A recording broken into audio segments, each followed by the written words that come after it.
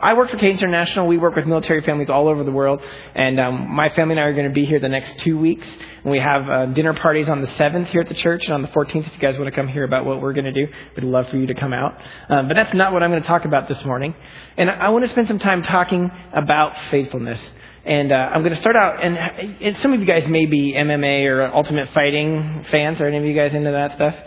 It's okay. Not many people will recognize that here at church sometimes. But in MMA, they have this thing they call tap out. And it's in most of grappling or martial arts. And when you have been in a submission hold by the other fighter, once you reach your threshold for pain and suffering, you can tap out. It's a sign of relenting and yielding. You give up. I'm done. And my question for us this morning, I'm going to ask it several times, is when do we tap out of obedience to Christ? When do we give up? When do we stop obeying the call to follow, to make disciples, to obey and do righteous things? What's our threshold? What's our pain threshold? And what will we do for Jesus? And so I just want you guys to process that a little bit. And I want to tell you a couple stories first. And so I'm going to pick on our younger generation a little bit. And just so you know, guys, the older folks, the reason you're that way is because of them. So you can blame someone. But there's a couple stories from this book that I really have enjoyed reading because I have a lot of millennials on my staff. And it's called Not Everyone Gets a Trophy. Yeah, they found it. And it's a fun read. I liked all of it except for the last 3 chapters. But in there, he starts out with a couple real illustrations from managers. And so the first one is quite shocking to me, but not all that much. So there's a young nurse. She's right out of nursing school. She's on her first assignment at a teaching hospital, and she has a 30-year veteran managing her. And so she's been given a task to put some medicine in an IV drip. And she goes into the room, and the manager is watching, of course, as good supervisors do. And she sticks the syringe right into the IV drip and starts to inject the medicine. And right away, the other nurse thinks this is the teaching moment. So she stops her and she says, "You're doing this wrong. You're supposed to check the name badge on the wrist, the chart, and the medicine in the IV bag before you put anything in. You could cost this man his life." And the young nurse stopped the old nurse right there and said, "You're not doing this right. You're supposed to encourage me, then criticize me, and then encourage me again." But there is a level of entitlement. And one of the things I want to get at today is we tap out of things out of obedience when our entitlement threshold is reached. And she didn't deserve to be treated or spoken to that way. She needed to be encouraged first. But you guys do understand in Scripture, we have obedience in obeying authority and instruction and receiving it. And we'll keep going. There's another story in there about a young man who just finished a job interview. And the interviewer says, "Is there anything else that you'd like me to know?"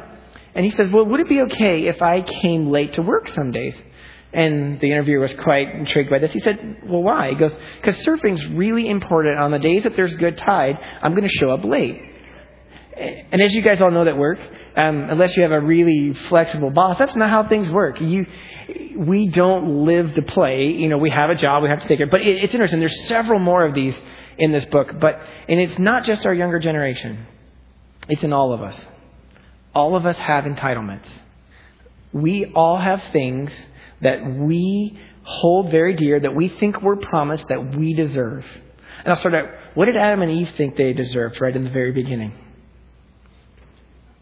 They wanted to be like God, didn't they? They wanted the opportunity to know good from evil and to be free, to make themselves into their own decision makers. And Satan bought right into that pride, and he sold it to them. And entitlement and pride leads to death, leads to sin. We do bad things with it. But all of us have those kinds of things in our lives. I have quite a few. And I'm guessing so do you. But I think it's Satan's way of keeping us ineffective in our ministries.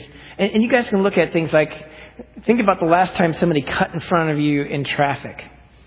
Did we stop obeying Jesus at that moment? I have occasionally done that because I have waited in line appropriately and that person does not deserve to be in front of me. Or, well, just think about any place you go, there is some entitlement that we have. And we have these inalienable rights in our Constitution. They're great to have. I like to think of them more as privileges. They were hard-earned and hard-won. one of my friends jokes around, and actually Joan knows her, Beverly Page. I was saying something. She goes, "The only thing you deserve, Mark, is hell." I thought, that's a sobering thought. But it's the only thing I've truly earned on my own merit, isn't it? Yeah. And it's an interesting thought. And if we live a different way, everything becomes a privilege then, and we're thankful for it. So I just want to engage. And this has been an important thing. I've been working with Cadence for 17 years now. And one of the things that I've continually processed as I've watched missionaries come and go off the field, and it happens to us missionaries too. We're just like you guys. We do the same things. We complain about the same stuff. We get our feelings hurt. We get disappointed. And I keep watching people leave the field for different reasons, and usually it comes out that it's saying it's too hard. And I go, okay, well, what's too hard about it? And so I just want to share with you some things that I've heard my staff say over the years, and they weren't even, some of them weren't my staff, I was just their colleague, but we say the same things when it comes to obedience too. One of the things I've heard is, I just don't think my children can bear this. They shouldn't have to go through this anymore. And what they're talking about is learning a foreign culture, going to a foreign school and having the foreign kids pick on your kids. My kids get picked on in an American school, by the way, just so you guys know. No. And I'm not trying to make light of it, but I shouldn't have to deal with having to raise support. I shouldn't. But do you hear the attitude in there? At some point, it got hard. And so they left the field. And I keep going, there's something wrong with the picture to me in that. Or I have about 30 staff in Germany, and there's 11 bases in Asia that don't have a youth pastor. They have 9,000 kids a year that go through those bases, and nobody's sharing the gospel with them. And so I have been continually trying to cast vision in that direction. Guys, it's going to cost us to go to Asia. You might have to give up some things. And initially when I broached the subject, it was, we can't go there. That means we're going to be alone, and we'll burn out because we don't have team. And that's really hard. That won't be productive ministry. But even in that, I go, okay, so you're saying the gospel is too difficult. It will cost you too much to go to that location. And yet sometimes we can it's easy to talk about overseas, but let's look at our own world. I mean, sometimes it'll cost us too much to talk to our colleagues. Sometimes it costs us a lot to have Christian boundaries in our families with our children. Sometimes it costs us a lot to stand up for Christ in situations. And we're all engaging with this. Should I have to? What can't I endure any longer? When do I tap out? When have I endured too much pain and the Lord shouldn't put me through that? I'm done. I want you guys to think back to the very beginning. Adam and Eve sinned. And what was the first thing the Lord did after he kind of went through his whole litany? Do you remember? He killed animals and gave them covering. There was sacrifice. Cain and Abel had sacrifice. He set up the Levitical priesthood. There was sacrifice. Jesus had sacrifice. There is this theme throughout the entire Bible of sacrifice. It costs something for the gospel to go forward. Every time. It is never without discomfort. I've been trying to look through. There are always, and here's what I don't want you guys to hear. There are times and things in your life that must end. And there's a great book, a whole other sermon on, but Henry Cloud's got a book called Necessary Endings. He talks about when you need to end things. And they're often relationships, or there are situations or things that you need to be done with. And it's a natural biblical principle. But obedience is what we're talking about this morning, and faithfulness. We're never done being obedient. Never. We can never say, and at one point, even in my own mind, when we were in Germany, I was really tired, and I thought, Lord, can I just be done? I've done 15 years overseas. Can I be done now? And he says, no, Mark, that's not how it works. You can have a break, but you're not done. We're not done. So one of the things that's most interesting is the Lilly Foundation from Indiana commissioned a study on religious habits and behaviors of kids, 6th through 12th grade. They did it for 7 years. They followed 3,300 kids and their families. And these kids would be at this church or at churches like this all over the country. And so they took some results about the religious patterns in their families' lives. And the reason they're doing this study, you guys have heard it, it's been pretty publicized. But when 80% of the kids coming out of our churches are leaving the faith, people are trying to get answers. And so some of the things they found were quite interesting. And this lady has come up with a pretty good observation about what is happening. And so she's outlined 5 things that these kids believe that sound like Christianity, but are in essence not. And so she's created a new term. It's called MTD, Moral Therapeutic Deism. And her name is Melinda Lindquist Denton. And I heard her speak last October in Atlanta. And she spoke to 10,000 youth pastors. And she said, here's what your kids believe. She says, they believe in a God who exists and created and ordered the world and watches over all human life. Okay, key word you should note in there is watches. They believe God watches, that he's not involved. Second, then that would be more the deism in this. God wants people to be good, nice, and fair to each other as taught in the Bible and by most other world religions. And so there's a degree of separation that this is just one of many okay things. The third thing, and I think is the most important for us to understand, is the central goal of life is to be happy and to feel good about oneself. And fourth, God does not need to be particularly involved in one's life except when God is needed to resolve a problem. And lastly, good people go to heaven when they die. And it's really easy to see how this happens. If we are a church that's about resolving your issues, we have all of a sudden made us the central focus of the faith. He's helping us fix our marriages, helping us fix our relationships. I'm depressed. I feel bad about myself. I have this bad habit. And if we're about fixing stuff, that's not the primary mission. Now, Jesus is about healing. Let's not. I don't want to overemphasize one and without the other. The church is for the broken. The church is for the needy. The church is for the hurting. But what are all saints called to do? We're a royal priesthood of believers. We're all called to make disciples. And what Melinda said to 10,000 youth pastors was, if you want your kids to stay in the faith, teach them it's about something other than themselves. It's about following Christ and giving and serving and participating. And I heard a statistic from a guy who he helps ministries measure what they're good at and how they're being successful. One statistic he quoted is kids are involved in leading the ministry that they're in.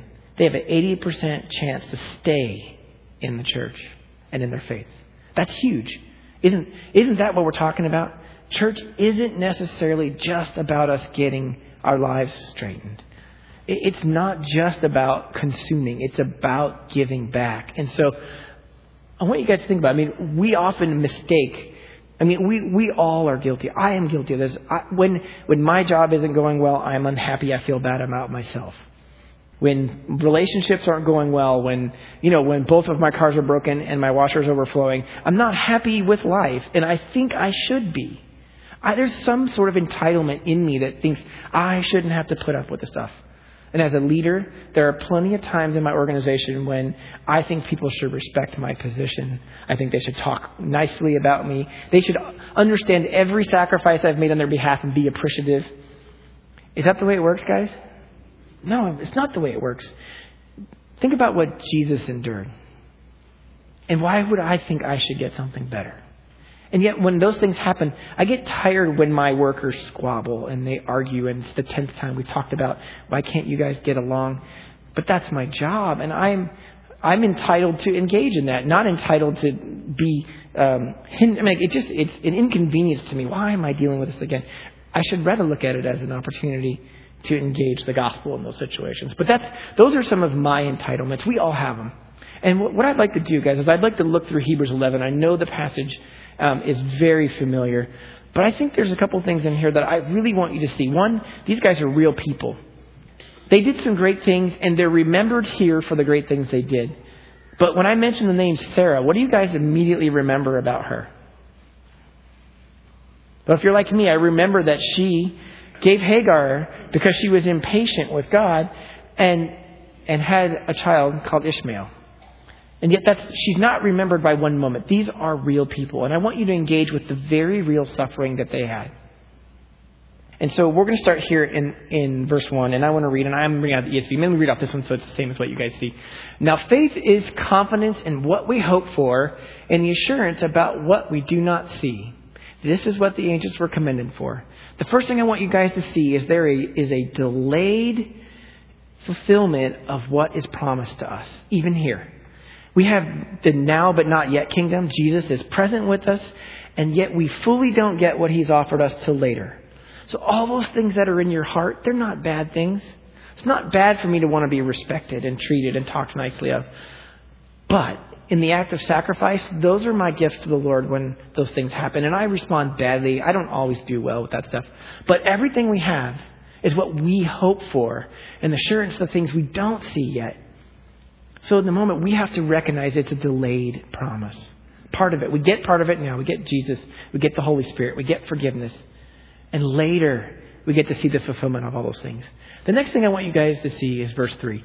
By faith, we understand that the universe was formed at God's command, so that what was and is seen was not made out of what was visible. This always is and has been about God. It's a God-centered universe.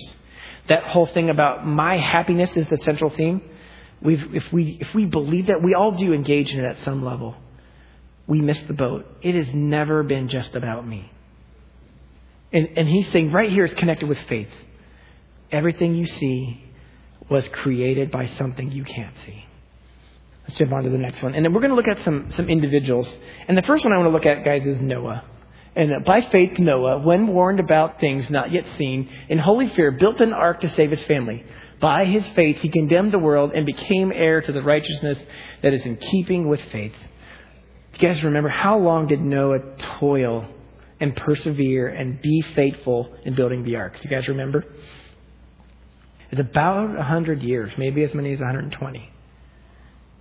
That's a long time. I planted grass 3 weeks ago, and I'm out there every day going, when are these stupid things going to germinate? And after about a week, I'm like, let's just buy sod. Forget it. And my wife says, be patient. But do you realize in our own task, I want you to sit and think about what it was like to build a boat when they'd never seen rain. And what a fool he looked like to people.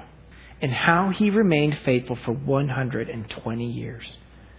I am so impatient. I've been working at recruiting, and in the fall, I probably spent $10,000 flying to places and sharing about our ministry and trying to get people to come on board. And even to the entitlement thing, people would come to my things, and as soon as they hear they have to raise support, they're like, no thanks, that's too hard, I can't do that. I keep going, but the gospel is not about, I'm not patient. I haven't seen any fruit from all of my investment. And I'm going, okay, maybe God shouldn't we do that? But that's in me. I don't know that I would have stayed 120 years and endured like that. But just imagine what that felt like and what it was like to be his family. Oh, your dad's the one with the ark. Your husband. Yeah, we know about you.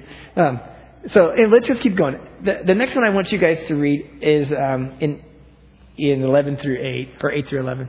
By faith, Abraham, when called, got to go to a place where he would later receive as his inheritance.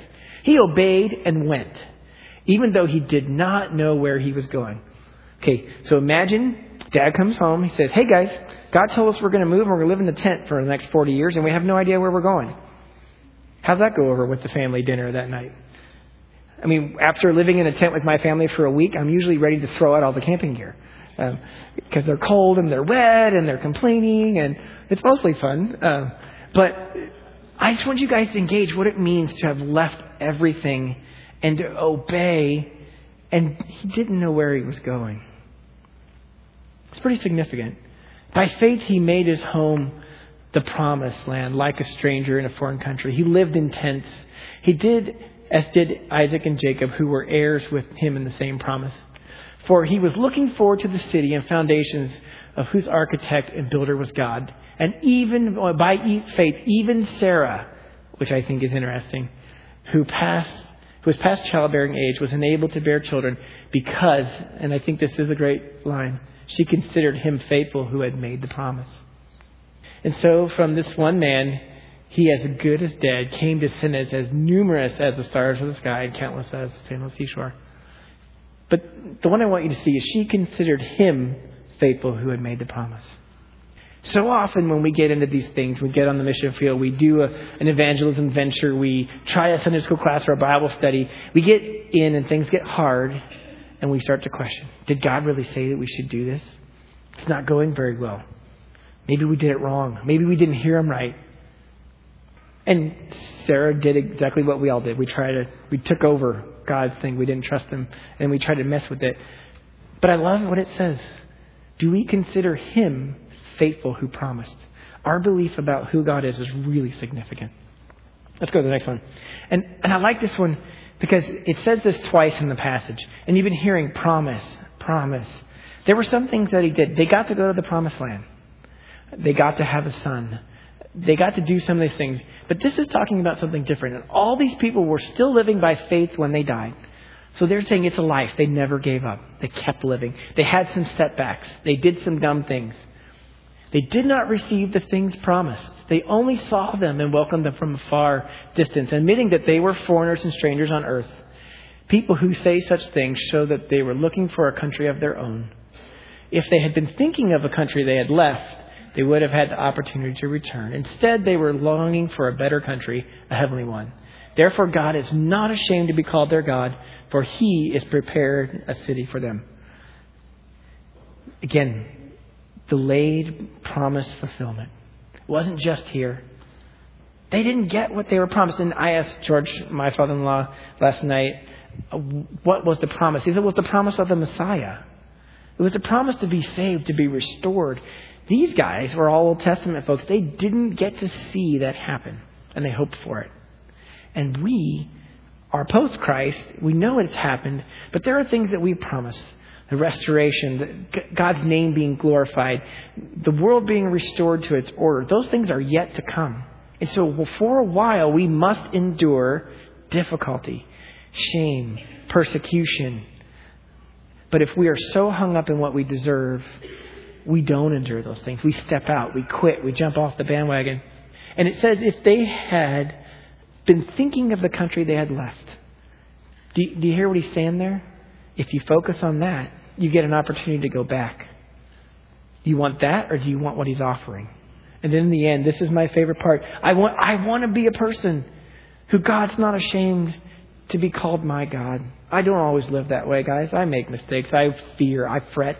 We just lost all of our contracts in Germany to another bidder. And so we're trying to work out what to do. And so you got that. We contract. I have 30 staff there. We do youth ministry on military bases. And yet, if I know what Sarah said, do I consider him faithful? Okay, it's the next step. This came from the hand of the Father God, and I do trust him. But I don't always live that way. Let's go to the next one. I want you guys to look at Moses, and he's probably the one I identify with most just because of where I'm at in my life. But by faith, Moses' parents hid him for 3 months after he was born because they saw he was no ordinary child. What an interesting statement, huh? And they were not afraid of the king's edict. By faith, Moses, when he had grown up, refused to be known as the son of Pharaoh's daughter. He chose to be mistreated along with the people of God, rather than to enjoy the fleeting pleasures of sin. He regarded disgrace for the sake of Christ as greater value than the treasures of Egypt. And in another version it says, he regarded the rebuke or reproach of Christ as greater than the riches of Egypt. What a fascinating statement again. That what he valued was of kingly value than what was right in front of him. By faith he left Egypt, not fearing the king's anger. He persevered because he saw him who was invisible. I'm going to stop right there for a second. How would you say that differently? How would you put that in words that we use every day? If you could see God right with you, what would that do for you in the way you live? Would help, wouldn't it? He lived like God was absolutely real. God was more real. The God who created everything you saw out of invisible stuff is more real than that pew you're sitting on. If I lived like God is more real than my circumstance of losing contracts in Germany for my workers to be on bases, it changes the way I feel and think, doesn't it? Because it's not up to me anymore. It's from his hand. It's by his hand. And Moses did some pretty amazing things. By faith, he kept the Passover and the application of the blood so that the destroyer of the firstborn would not touch the firstborn of Israel. Do you guys realize he delivered something from the Lord that was devastating? We love people. Would you want the firstborn of all your neighbors to die? No, but that was the Lord's edict, and he did it by faith. And Moses, I just want you to put in these people's shoes. Moses gave up all this stuff, a princely life. And how did the Israelites treat him? They said it would be better if you had left us in slavery. Wow. And they wanted to kill him on a couple of occasions. They did not like, they were frustrated. And he gave up all this for them. And it's a good example for us. I mean, Jesus, again, what did he give up for us? If you want to talk about somebody that's entitled to worship, entitled to respect, entitled to honor, and we came and we killed him. We spit on him. We beat him. We sinned against him. It's a good example. Sacrifice has always been. We'll go to the next one. And I love what the author says here. And he says that there's too many things to tell. But I just want you guys to hear. And what more shall I say? I do not have time to tell about Gideon or Barak or Samson or Jephthah, or about David and Samuel and the prophets who, through faith, conquered kingdoms, administered justice, and gained what was promised. Who shut the mouths of lions, quenched the fury of the flames, escaped the edge of the sword, whose weakness was turned to strength, who became powerful in battle and routed foreign armies. Women received back their dead and raised to life again. And there were others who were tortured, refusing to be released, so that they might gain an even better resurrection. Some faced jeers and flogging and chains and imprisonment. They were put to death by stoning, and they were sawed in two, and they were killed by the sword. They went about in sheepskins and goatskins, destitute and persecuted and mistreated, and the world was not worthy of them. They wandered in deserts and mountains and living in caves and holes in the ground. We can go to the next one. And these were all commended for their faith, yet none of them received what had been promised. You know, one of the most disappointing things for me when we left Germany, you know, we had done 7 years of ministry at Ramson Air Force Base, and, you know, the Lord had blessed our organization. And in the military does great big farewells for their folks. And we walked out and nobody said a thing. And it was so hard because I thought I deserved to be lauded. I thought I deserved to be appreciated for what I'd given, that I'd raised money and done all these things and given 7 years of my life for that. You know what I was hoping for? I was hoping for something different, wasn't I? I was hoping for that country that's out there, that's with the Lord. It's delayed. It's not yet. And he says that the resurrection will be made better. That we're going to get those things later. And I wanted it now. And I was so disappointed. And I whined and moaned and, you know, had a little pity party for myself. And then somebody rebuked me. And I realized what was happening. Whose approval am I looking for? What am I entitled to? It's a privilege to join Jesus in ministry. He doesn't have to use any of us. And he gives us the opportunity to do it. And we should be thankful for it. But he says something else. Since God had planned something better for us so that we would, only together with us, they would be made perfect. And these guys, they weren't made perfect apart from us because they were Old Testament, but they were made perfect with us in Jesus. And their sacrifices, whereas our sacrifices will be measured against the gift that Jesus offered to us. And so as we close out today, I want you guys to think of a couple things. And I'm going to remind you of some thoughts. But again, this is important. You guys all obey. We're never done obeying. And what is he asking? Maybe the question I want you to think about is, okay, so when do I tap out? When do I jump off the boat? When do I punch out? But what's God asking you to obey him in that you're not doing right now?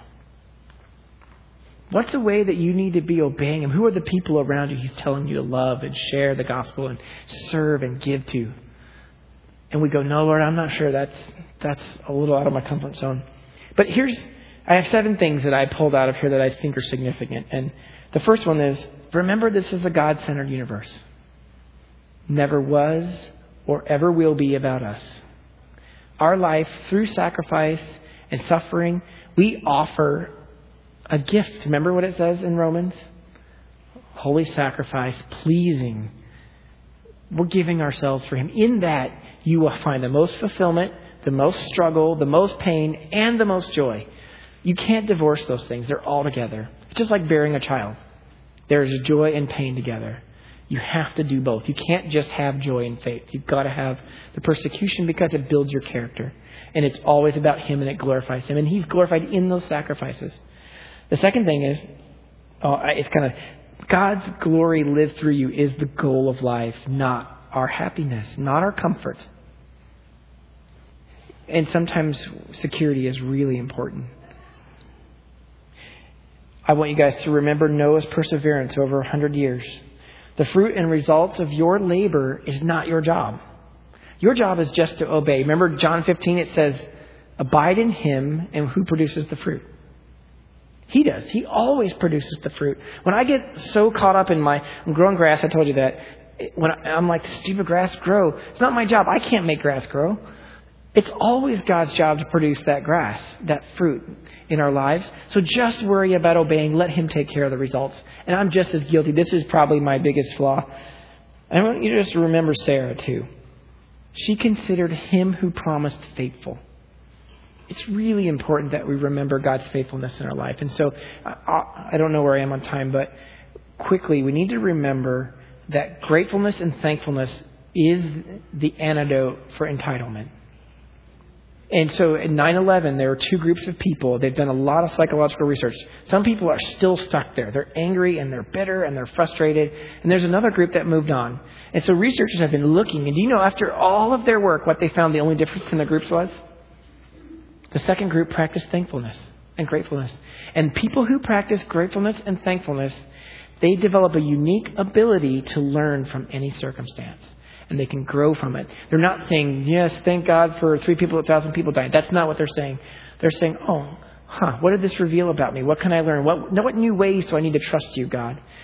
Those are the kinds of things. And as you grow in being thankful, they say, if you just take time every day to be thankful for 3 things, it has a qualitative and quantitative difference on your life. And Sarah remembered Him who was faithful. I'm saying if you remember the things God's done that's faithful in your life, you feel and act differently. Now, the 5th thing is delayed promise. We just have to keep reminding each other, we're not going to get that here. We're not going to get that here. We're not going to get that here. We can do our very best, even as the body of believers, to treat each other in the way we should be treated. We can give an image and a hope of the Jesus Christ that we know to people. But there are so many things that are not going to be fulfilled until Christ comes back. So we have to remember that delayed promise. Do we find Him faithful who promised? 6, like Moses, do we act like God is more real than our circumstances? Do we act like we can see the invisible one?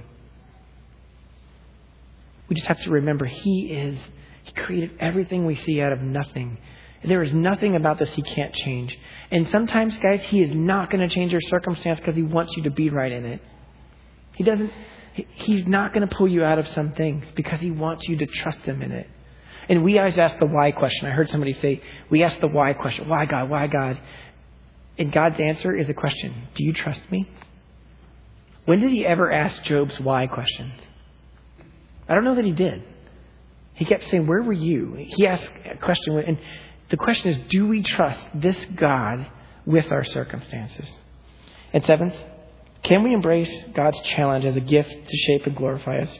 Or will we choose a life of comfort? So my questions for you is, when do you tap out? What causes you to jump off the ship or the boat or get out? And what's the thing God's asking you to obey in that you have not been obeying Him in? So we're going to watch a quick video from Francis Chan. It's about 5 minutes, I think. And anyway, he says, he doesn't need much introduction, but it's a great little clip. Off the team, whatever, just there's so much instability, so much that we don't understand, that we don't know. For me, growing up, it was a lot of you guys know my mom died giving birth to me, and my dad remarried. Then my stepmom died in a car accident when I was 9. Then my dad got married again. Then my dad died of cancer when I was 12. And so I'm in junior high. My mom's dead, my stepmom's dead, my dad's dead. The only close relatives I had were my aunt and uncle, George and Sandra. And then when I was in high school, they got in a fight. And my uncle George shot and killed my aunt. And then stuck the gun to his own head. Killed himself. So I'm 16 years old. And this is life to me, going, man, what's next? Everything seems to be falling apart. And we get a little worried. We get a little scared. And this is what Christians do. They try to serve God. But then things get a little rocky.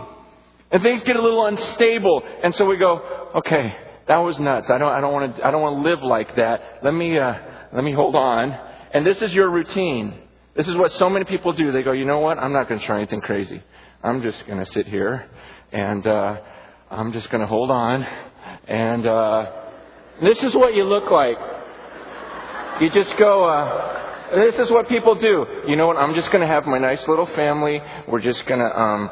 We're just going to keep to ourselves. We're going to live in a gated community. I'm going to homeschool my kids, make them wear helmets everywhere. I'm going to, I'm not going to let him outside because sun has bad rays. I'm going to, just on and on and on. And you just live your life in the safety of, I don't want to do anything crazy for God. I just want to, go to church on Sundays and maybe give like 2%. And maybe help the nursery because I feel guilty. And then you do this your whole life. And then you go, your greatest prayer is like, God, you know what? I would love to die in my sleep and not even feel it. And then just go up to heaven. And so you want to die like this. Just in your sleep, right in the middle of a dream, good dream, the dream you're going to heaven and you don't even feel it. And then suddenly you wake up, you stand before the judge and you go. Now, could you imagine watching the Olympics,